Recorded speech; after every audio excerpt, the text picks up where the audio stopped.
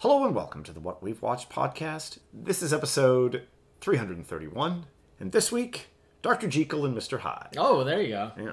The correct pronunciation, Yeah. Dr. Jekyll. Yeah. Yeah. It technically is. Yeah. Yeah, so this is the 1931 version. So it was written by Samuel Hoffenstein and Percy Heath, based on the 1886 novella by Robert Louis Stevenson, The Strange Case of Dr. Jekyll and Mr. Hyde, and directed by Ruben Mamoulian, and released December 1931. Yeah. Specifically, December 31st. The official just premiere. Barely a The 1931 official film. premiere Yeah. premiere day of this movie was Yeah. New Year's Eve. Yeah. 31. They're because you will find it in places this movie is listed as 92. Because the wider release probably was like the next day. Yeah. But the official premiere, Yeah. because it actually says here that it was it played in Los Angeles on the 24th. Yeah.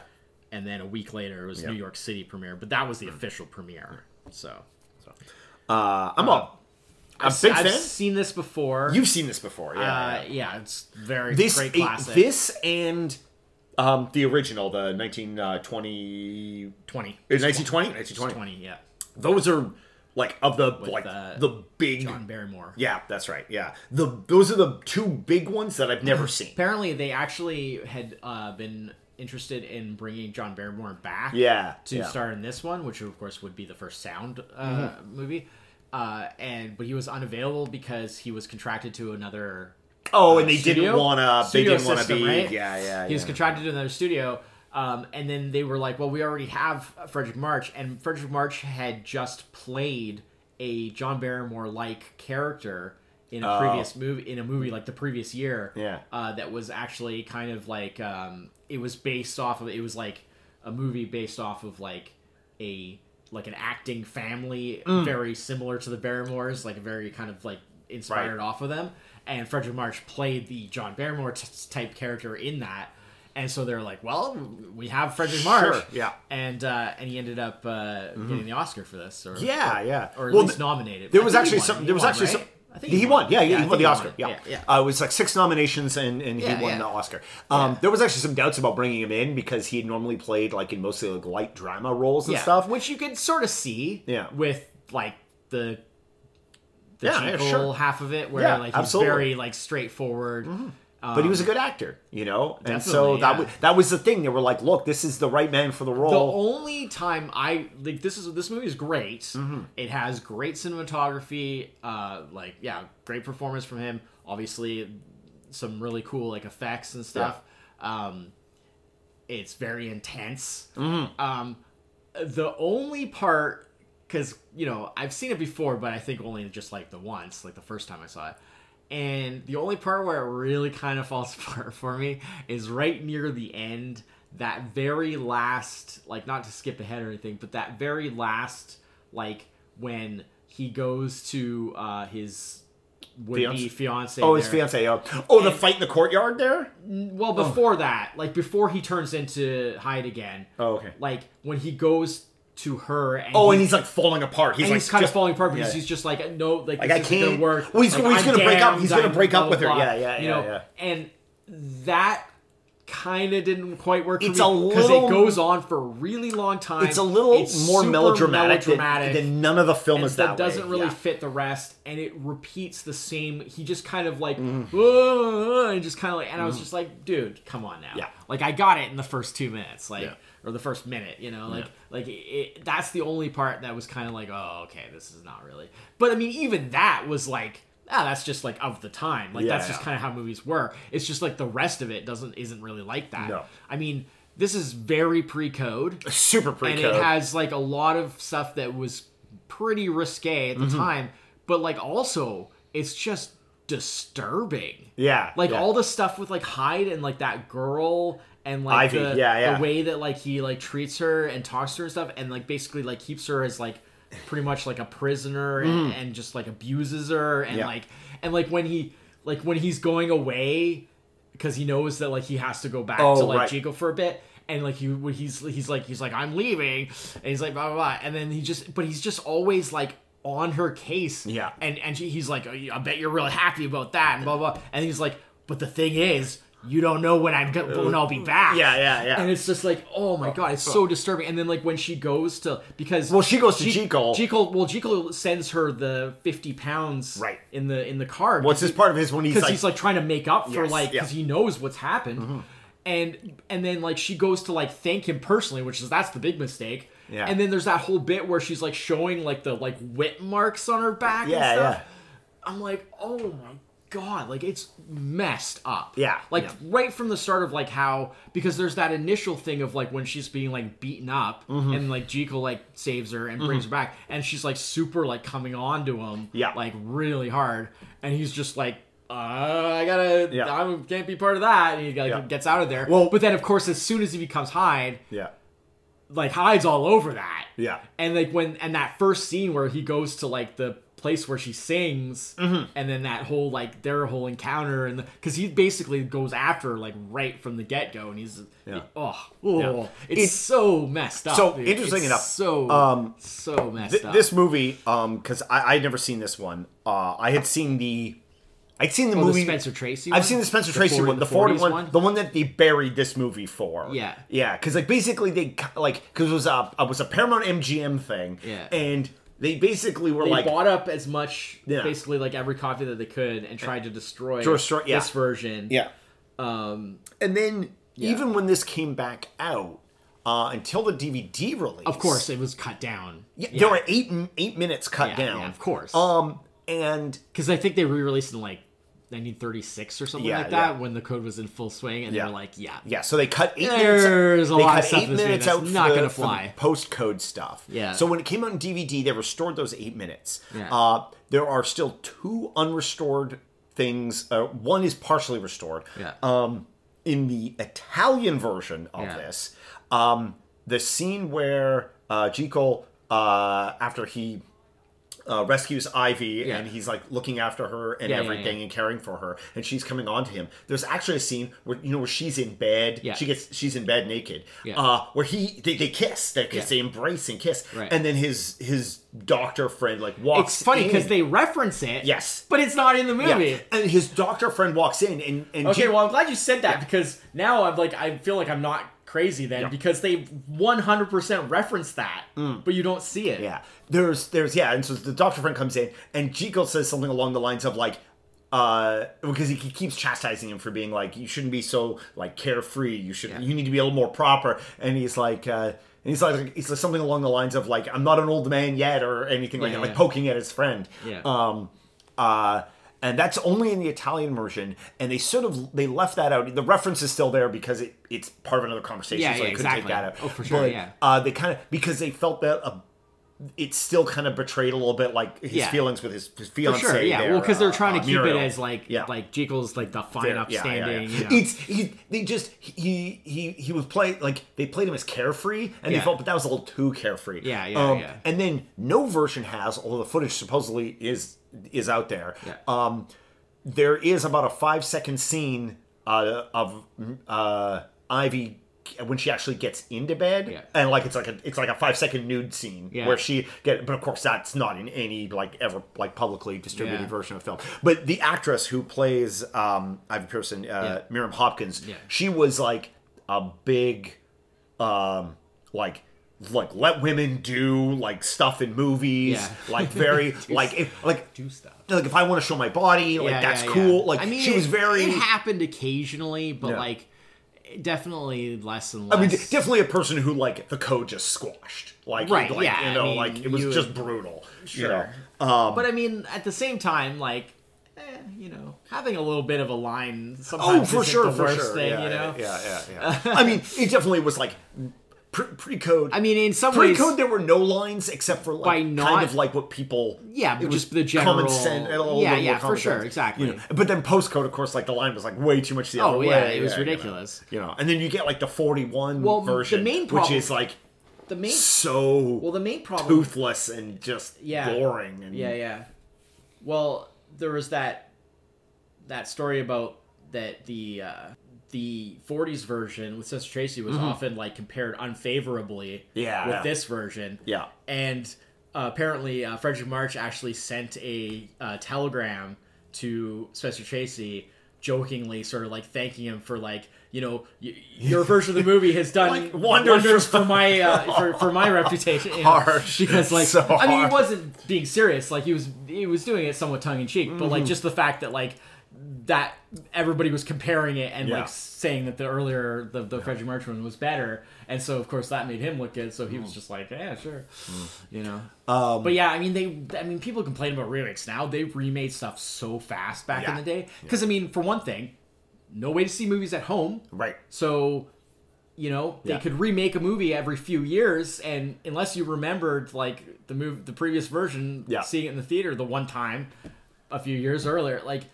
It's like a new movie, you know. It's like it's not. And then the other thing, I mean, it was honestly just shy of re-releasing the same movie in some ways. Which they also did a lot. That, but you know, it depended on if they thought they could do better, you know, just re-releasing an old one, or if making a new one, if they thought they could do better. But like, and I don't mean do better like necessarily make the movie better, but like business wise, you know. The other thing was the change in technology was so fast that. You would make like, okay, so you've got the silent version, and then a few years later, sound comes out, make the sound version, then the colorized and then the color version, version. right? And like as new technologies kept coming out, they would sort of remake it to like fit the new, you know, new developments. But not always. Like sometimes it was literally just like, you know, 5, 6, 7 years later, and it would just be like, well, like people have probably forgotten the other one, so like let's make another new one, right? Or it'd be like different studios. Yeah, like that would be another studio would get the rights to the story or whatever, and then they would make their version. Yeah, you know, things like that. So yeah, I was definitely like very happy about like day. how, but like watching this, like the version I found was very like looked so good, like it was so crisp. But I think of, nice. Of sort of like vintage, like classic versions, this is definitely considered to be like top, I can absolutely see why. One, I can absolutely see why. Yeah, I mean, there's some really cool like cinematography with like some of those like shadow, like the way it uses shadows, like where there'll be a shot like you'll be running across, and then there'll be like a huge like the shadow, you know, it like encompasses the whole background. So like, you know, a little person will be running, and then like a huge shadow will be like running behind them. Yeah, you know, stuff like that. Things that like really popped out at me. The first person stuff. Yeah, I'm a little bit lukewarm on it. I think it works cool when he's like looking in the mirror and it shows the like the reveal of like his actual you know, but the stuff that's just straight up like POV where it's just the camera shot like moving around. Yeah, not quite as good. No, quite work for me. A little bit more where it was still interesting. I mean, it's certainly unusual. I wasn't expecting it. That was for sure. Oh yeah. I was a bit just especially because it starts. Yeah, like the first like couple of minutes of the movie are all like that. So and you're I was like it's like it's the whole movie in like POV. Like what's going on? That was my initial thought. I was like, I'm like that would be an interesting choice. Yeah. What is Heidovision like? Yeah. Poole stands way too. And then the other thing his butler Poole stands way too close when he talks. Oh, okay. Speaking of which, that actually brings up something because I was like, I didn't understand watching it this time. Yeah. Because I didn't really remember like so much from the first time. Because like when I actually started to go to watch it, like I was like, oh, like blah, blah, blah. And I was like where does this movie take place? Right? Oh. Because of course, like the original story is like just London, you know, Victorian London, and like sure enough, it's London. Yeah. But because this is like basically a Hollywood movie, like most people are either like American actors with like that classic like mid-Atlantic, right? Like sort of refined mid-Atlantic accent, like the way the French March sounds. Nah. Like he doesn't sound British at all. No. He has like the mid-Atlantic accent, and then like Ivy sounds like she's from few Brooklyn. Characters that are like kind of have a British accent. It's so like ridiculous. I mean, I think Ivy that's supposed to be like a lower class like British accent, like but English it doesn't. accent, London accent. Yeah. But like it's so ridiculous. Yeah. And so like every character, like I don't know if it's all just short of like I don't know if there's any real British people in this. Yeah. But like every character either just has the Mid-Atlantic accent or like a really bad British accent. Yeah. And I was like, why did they even bother? They could have transplanted the story, because it doesn't really matter. No. They could have put it in like Boston or New York or like any major absolutely. Still keep it in that era, but like it didn't need to be in London. But it would have made way more sense, because being like that it's an American movie and it's basically all American cast. Like it would have made more sense if they put it. Because like they just keep saying London, London, London. I'm like, nobody here sounds like they're from London or anywhere else in England. Clearly not London. Yeah, so that kind of threw me off. Yeah. Minor thing, because it doesn't really affect the quality of the movie. It's just hilarious that they're consistently saying London and sound nothing like. It sounds nothing like London. Top-notch work on the transformation stuff. Yeah. So do you know about how that? Yeah, well, they did the layers of makeup and then the colored filter. The colored filter. Yeah. So basically, they're able to do it in front of the camera because they just pull the filters off, which is so reveals the makeup. Yeah. Obviously, like the final, they do cutaways and then they come back for like the final transformation. But like that initial change where his face starts distorting, that's all done like in camera by just having colored makeup. Yeah, one of those things that you can and a lot of times it's when they do the transformation, like in other parts, they go down to the hand. They just show the hand getting all hairy and the claws. Yeah. Well, the first time they do the thing where like they hide the cuts by going down to the hand. And then come back, and it's radically coming different. back up, and then going down the hand, coming back up, and it does the change. Add the teeth, the hair. Yeah. Make him into. He's got this real like Neanderthal look to him. Which I really. It doesn't even feel like the same person at all. Well, I was wondering. I looked that up. I was like, is this a different? No, that's part of why he won the Oscar, because it's incredible, because like he feels like two completely different people. Evidently, like but the makeup was like a little much though, and like makeup back then was pretty, and like he almost suffered like permanent face damage from the makeup, and then immediately which would be a terrible thing on a pretty face like that. And I guess he's a handsome man. He's a very handsome man. Which all the more like struck the difference between the contrast between. Although I do feel like as far as like Jekyll and Hyde. That's fine. It's literally. I think this is the only. I'm pretty sure this is literally the only movie that uses the Jekyll. As I read, this is the only movie that uses the correct pronunciation. But is like when he becomes like Hyde, how he looks as Hyde is like.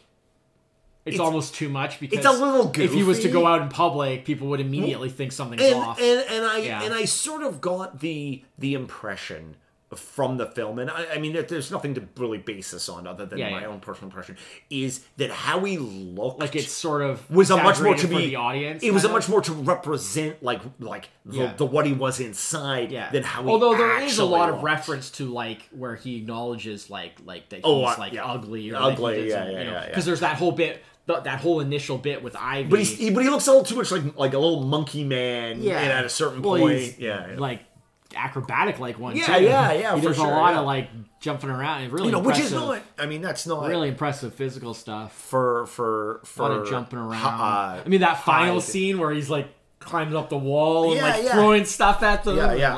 Until they shoot him. They shoot him. Yeah, the most bizarre shot where the guy points at the floor and then he falls from the bookcase, and I was like, was that just a like we? Yeah, I we think didn't it was just kind of not really lined up right.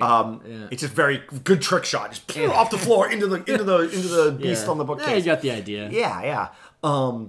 But yeah, he's just violent. Oh, he'll just beat anybody. That scene where he goes to the bar there, and he's just hitting people with the cane, and he's just losing it, and he just has. And it's funny because on the one hand you think like, man, like how does he get away with stuff like that? But it's like when you think about the sort of like society and stuff, it's just like a lot of times people, it's like they don't know what to do. Like it's just like a lot of times like somebody who has that level of like. He was clearly. He was he traveled in societal circles. He dressed like he was. Obviously, he had access. I was going to say this takes place in London. He had access to Jekyll's. We accessed. Yeah, if this had taken place in America, if they actually sent it, like had it, Yeah. more like he could have been like he was the equivalent of like a landed gentry, like he was, he was like old school money. He was, you know, and so like people could even when he was, it's even like, when it's he was like, oh, you high, can't he really dressed like it. Yeah. And it was like, and being how classist, and he was so like aggressive and like so like throwing his weight around, kind of, you know, like metaphorically, that you know. Literally, in some cases, his presence. He had that presence, and so it's like people off just kind of, you know, don't really know what to do. It's like, and it's and you know, and then you know, given like how the class system works, it's kind of just like like sometimes that's what people like no attempt to get this guy in trouble is not just going to get me in trouble. As like a poor person or a you know, a clearly not rich person. You know, so it's until he starts attacking people of equal. Well, that's where it starts to fall apart. Yeah, you know, you know, as long as he's keeping like Ivy under his thumb. Yeah. That was, and you know, and then like every very scene, horrifically, every scene where she appears again, she's just like more disheveled. She wears less clothing. Tragic. She gets that final scene where she's just wearing like the bodice and the skirt, and her hair is just like she doesn't even look because after she's herself. like a completely she's completely wrecked. She's because he like he used her, so like it's it's messed up. Like, it's really actually interesting. up. I did not think that was the way that was gonna go. Well, I thought that was gonna be she was gonna be like the one that understands him, her character, and that's not part of the book, not from the story. That was literally just for this movie. Well, that's why I thought it was going to be. But man, is it brutal! That's why I thought it was going to be so much different than it turned out, because I thought it was going to be like, oh, she's the one that understands Hyde, and doesn't, even though she longs for Jekyll, she understands Hyde because, you know, his animalism and his all that. I mean, basically, what she understands about him is that he's a monster. But instead, they use her. She's the way that they show what he really is. Yeah, you know? And it's that whole thing of like, you know, because of that, her being from that like lower class thing and being like, you know, this like you know, singer in like a bar basically, like a nightclub kind of thing. Like, you know, I mean, she's almost like, you know, just barely one step above like a streetwalker. Like in terms of that society, right? Like I'm not saying. Although there's a funny bit in there where they refer to something about where she lives, and it gets referred to as like a hovel. Yeah. And then like they show her place, and I'm like, it's pretty nice. Yeah, she's got like multiple rooms. It's full of stuff. Nice. I mean, it's not as nice as like the rich people's houses, but like it's still pretty nice. Yeah, and I guess that was the contrast there, because like that was a reference from like the rich people. But still, they definitely probably made her place a bit nicer than it should be. Yeah. Because the whole thing with like Ivy was made up, but like I think like part of the stuff between him and his fiancée there, Muriel, and her dad isn't necessarily, I don't think, in lockstep with the original. I think there is something about him being like engaged or something in the story, but like I don't remember. Yeah, it's not as prevalent or such a driving factor in the original story. I don't think. But again, it's one of those things. It's so like it's been so long since I've read the original story. No, I mean, and it was really more just about that idea of like the duality and exploring. And I've seen so many versions of this story, right? It all, you know, every different. There's a TV miniseries one with Michael Caine, actually. Oh, really? That's pretty cool. Yeah. Because it was around the same time that he did, because it was the same production team, like same creative team, around the same time that he did the Jack the Ripper miniseries, where he played the detective in that. But in Jekyll and Hyde, I think my favorite Jekyll and Hyde is the James Nesbitt one. Well, I mean, that's pretty. I mean, it's a little more because it's modern, right? It's very modern. Yeah, like, but I mean, it is. I mean, it's very impressive, but of course, it's also like a bit more of a long form. I mean, it's like a 6-episode series. You so get there's a lot more like character development and like different things going on. You have, you know.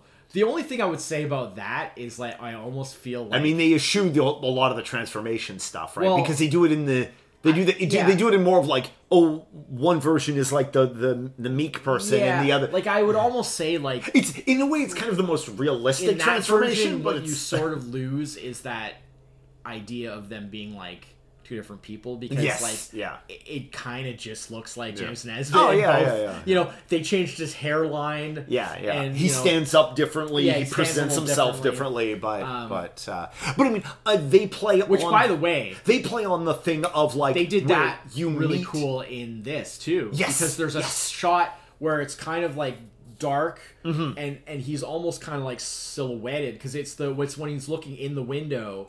And so he's like backlit from the house, and then everything else around is dark, and then his figure, and then he transforms like from behind, and you just see like his posture almost like a super like a Christopher Reeve Superman kind of thing.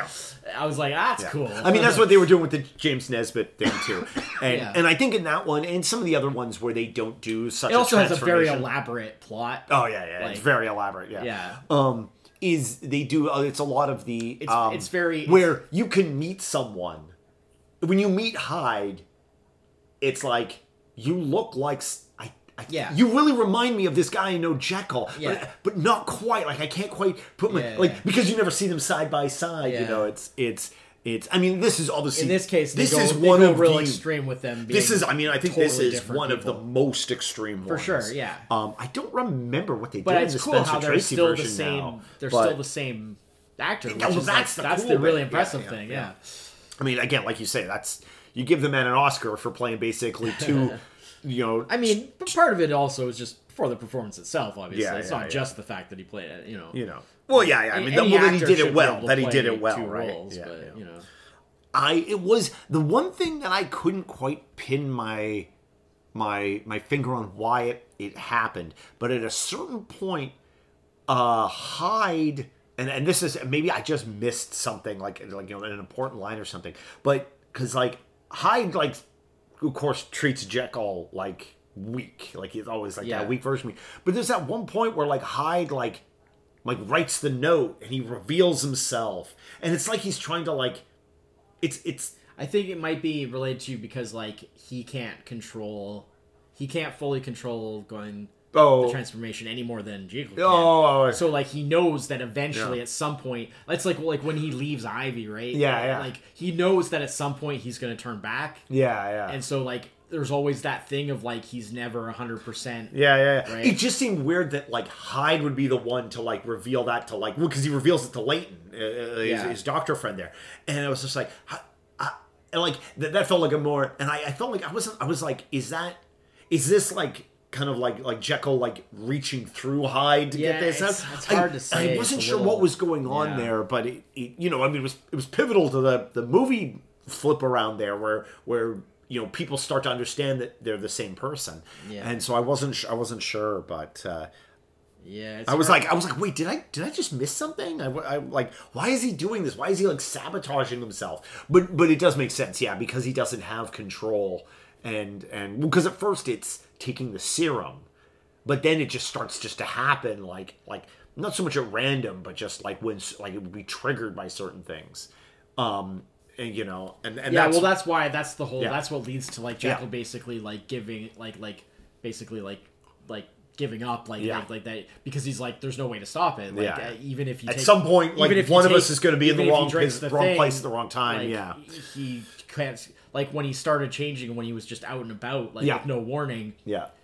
Basically, you know, he couldn't. Once he realized he couldn't control it, you know, then basically like he was screwed.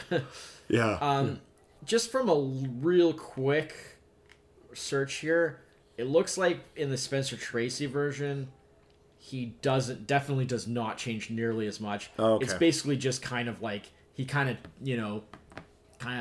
changes his like his expression and kind of acts different, but like it's not the extensive like makeup type thing like this was. It's one of those things.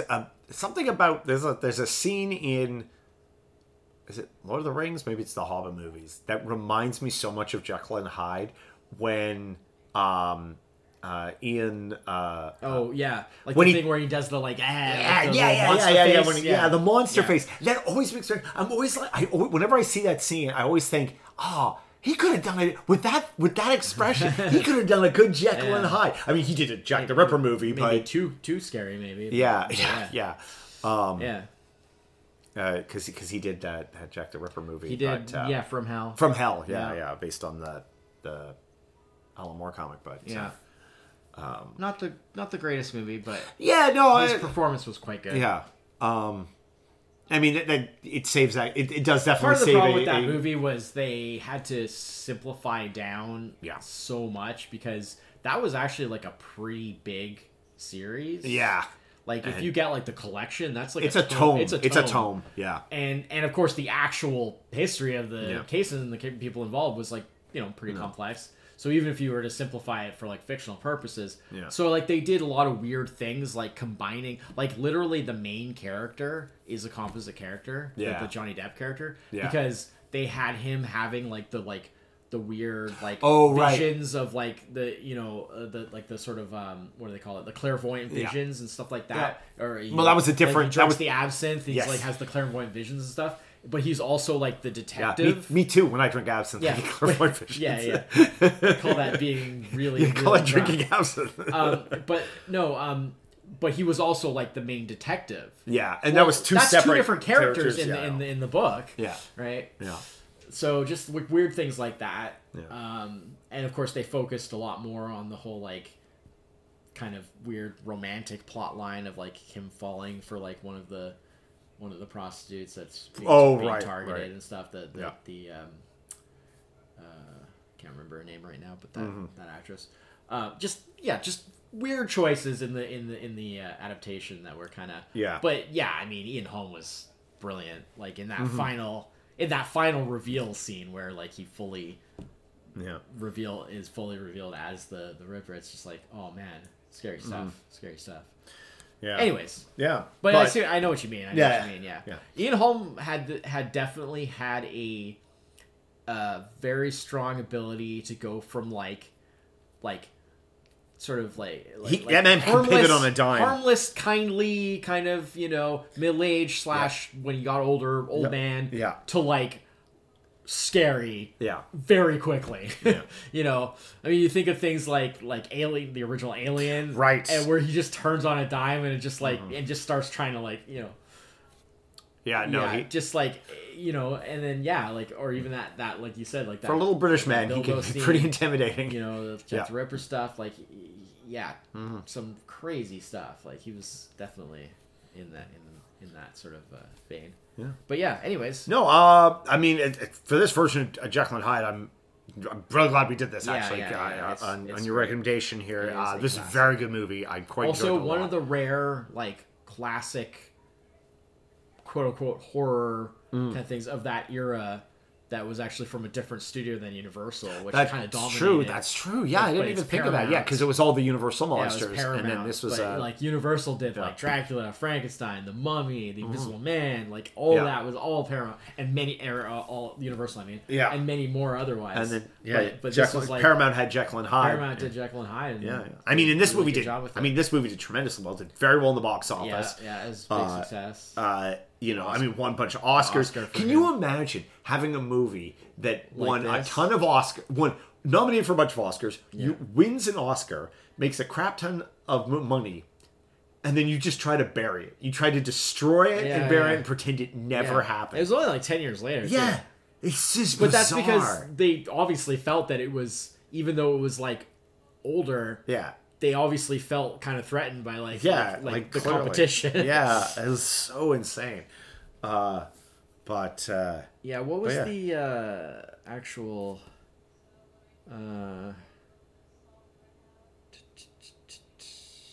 the what?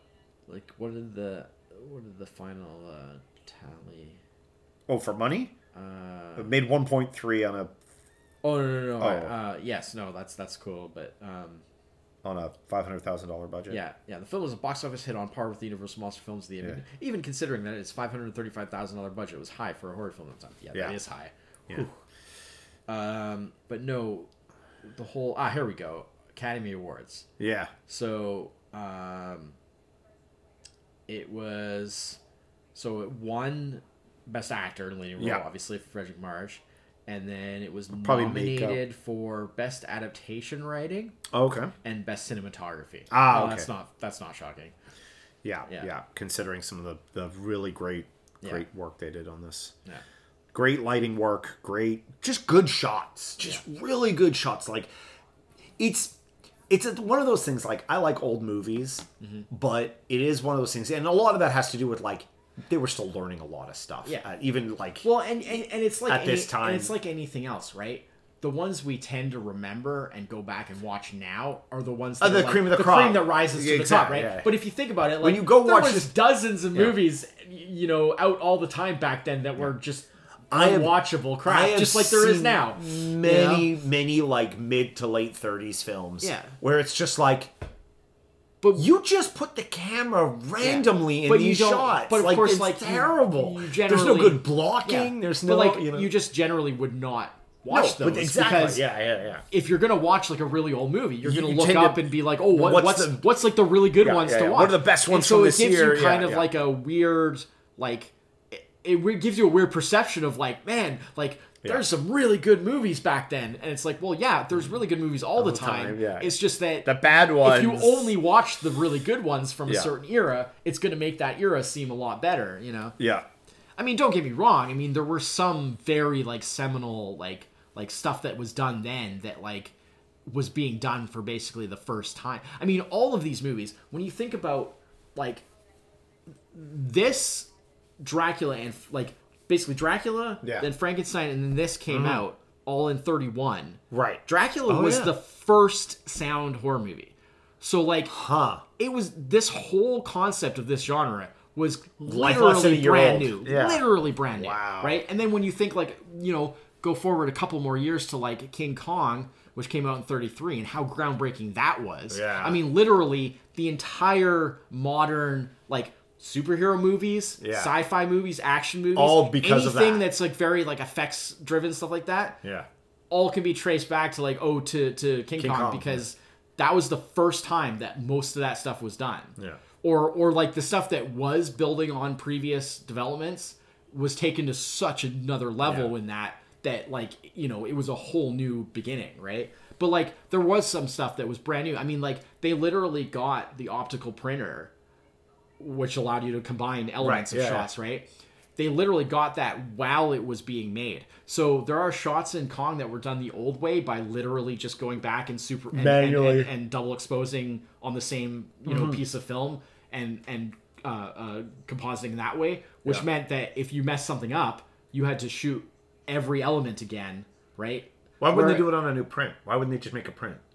No, because the actual shot, like, you would have to go back, right, in order to combine it. There was no way to combine them, right? So if you're no. What I'm saying is why wouldn't, like, they knew, okay, we're going to be shooting on top of this segment of the film. Why wouldn't they just make a copy of that segment of the film? Because there's no way to combine them. There was literally no physical way. No, and then shoot on top of the copy instead of the original. Right? Well, yeah, okay, but you would still have to go back and redo the shot. I see what you mean. So you mean they'd have to redo the second there was no shot, way to not the composite, first shot, right? Right? Yeah. There's no way to composite different elements. I misunderstood what you were saying. So you were literally just putting layers on the same piece of film. Yeah.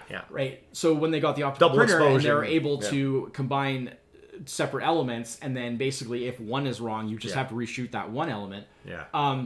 So basically, that came in during that. So there are shots that you do it the old way, and there are shots that with the optical printer, right, which became instrumental to, like, all future until the digital era. Yeah. All future, visual effects films. So I mean, like, it was literally like they were inventing this entire industry. Basically, as we know it. And it's and like, all within, like, a couple years. I mean, like, even these movies, like this, talking about, like, the 31 stuff, like, that was still only within, like, a year or two of, like, sound even starting. Like, it was crazy. Like, there had been some, like, experimental stuff before that, but, like. Yeah. Not until around, like, 1930 to 31. Yeah. Because I mean, this is still old enough where, like, every time they wanted to do something special, it was probably the first time it was being done. Yeah. Like Hyde's makeup, right? Yeah. It was just like, well, I mean, you can do it the old way, like where somebody we just obviously take a bunch of... Somebody obviously figured out, had a brainwave, and was like, hey, I don't know if this is the first time that technique was done. It may have even been done in silent films, because it's something that works in black and white. Oh, for sure. Regardless, right? Yeah. Anytime the key is black and white. As long as you have black and white film and colored filters, then, and colored makeup. You're good to go. And colored makeup, you can make it work. But, like... I wonder if that looked really goofy, like, in person. Oh, of course it did. Of course it did. Because like these weird, over the process, he's got like a bunch of different colors on mishmashed colored makeups. Yeah, until he put the final like. But that's the genius of it, is that somebody actually had to have the foresight to go like, hey, since the camera only knows what it sees, the camera can't see the color. We can make use of that to create effects that otherwise would be impossible. You know. I mean, I guess it's the equivalent of the person wearing. The green suit with the balls on it, right? Like the process of making movies, somebody's always looking goofy at something. But yeah. But yeah, I mean that's the sort of really impressive part of it, right? Like when I say like, oh yeah, like it seems like movies. There's so many great movies from that era because we look back and we only watch really the good ones, and you got to think like, of course, there was probably like dozens of terrible ones as well that were just like. Just the standard fare that just like were pumped out into the theaters, you know. But you know, the flip side to that is there is that interesting aspect of like, like a ton of this stuff, like they were kind of creating this as they went. Like this is all brand new. I mean, so you know, taking a very impressive. Even like from a technical aspect, just taking a risk of like we're gonna make for the time a $500,000 horror movie. Yeah. Like, they could have taken a bath on this. Yeah. You know, I mean, like that could have been the end. Confidence. Well, I mean, funnily enough, even though this movie made so much money, it still did not save them from bankruptcy. Because they still went bankrupt a few years later. But they had this huge coffer from this film. But that was, every studio, like up until pretty much like the modern era, like I would say probably up until maybe like the 70s. That was basically like every movie studio was like that. Like consistently on the edge of bankruptcy. Because they would put so much into things and then they would just be like, well, if this movie does well, we're in business. Yeah. If it doesn't, we're done. Yeah. You know? They would bank so much on on each. Are we Orion? Are we Look, I can see Orion going bankrupt from here. Yeah. All right. So that is Dr. Jekyll and Mr. Hyde. 1931. Really great film. Yeah. If you want to go watch it, great and disturbing in some ways. It's just out. You can watch it streaming on archive.org. Really great copy there. Yeah. Not too many other places. I don't know if there's any straight up because of the age. Because I usually will use like a regular actual streaming service if I have like if it's on one. But I wonder if it's find it on anything. There might be some weird rights. Yeah, thing. I mean, could be also because we're in Canada too. Yeah, that can play hokey with stuff like that. That does sometimes limit our accessibility. But it is nice to see that. Just anybody can watch this classic film. Which, considering the age, should be the case, really. Yeah, I mean, this movie is 93 years old. It's not technically public domain, but, like... Yeah. I feel like it's fair for things this old. How is this movie not public domain yet? Because it's not, like, tied to an individual author, so it doesn't... It works off of some other system, I don't know. The original story's in public domain. Oh, definitely. Yeah.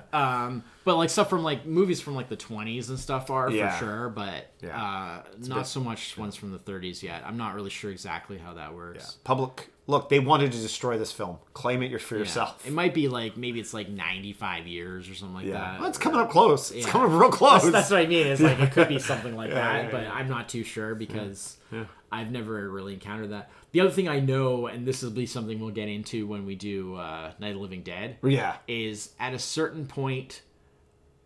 It was required that films had a copyright notice, like on like the title screen, in order to actually be copyright. And if you missed that or omitted that, it was instantly public domain. Yeah, which is amazing. There was no automatic protection. Back then. Man, can you imagine how fast the guy in charge of that gets fired? So that happened to Night of the Living Dead. So that even though that movie's only from 1968, it's like only like barely more than 50 years old. but it's been public domain its entire existence. It was instantly public domain because they released it without a copyright notice. And what happened was, again, like we'll get into this when we do that movie. Yeah. But what happened was because they changed the title. Like last minute, kind of. That's right, and so it didn't make it onto the new title. The title card, they forgot to make sure that makes sense. The copyright notice was there. Yeah, that makes sense. And that's partly why they made like the 1990 remake and the so-called 30th anniversary edition and stuff like that was to like try and make something that was actually copyrightable that they could make some money off of. Because everybody that involved that made that movie didn't make a dime off of it because no copyright. Anybody could just sell it, show it, bootleg it, whatever, right? So they couldn't make any money off of it. Anyway. All right, so that's it for this week. Yeah. We'll be back next week with a... Film? Black and white... film. A black and white foreign film. Yeah. Because we're doing our decade thing. Yeah. Our 3 decade. Our 3. So 43, 53, 63. Yeah, so we were doing, for 1963, we're doing High and Low, which is a... Japanese film, Kurosawa film that's not a samurai movie. Yes. Also starring Toshiro Mifune, but not a samurai movie. Not a samurai. Which I have never seen a non-samurai movie with... by that, with that director and that actor. So so this should be interesting. I feel like it'll be interesting. Yeah. I looked up like what stuff came out around this time in 63, and that one kind of stood out because I was like, oh, that's different. Yeah. I like Kurosawa films, but like I've only ever really seen like the pretty much like samurai stuff. So yeah. All right. So until next week, I'm Chris. Is that it? Cheers. Bye bye.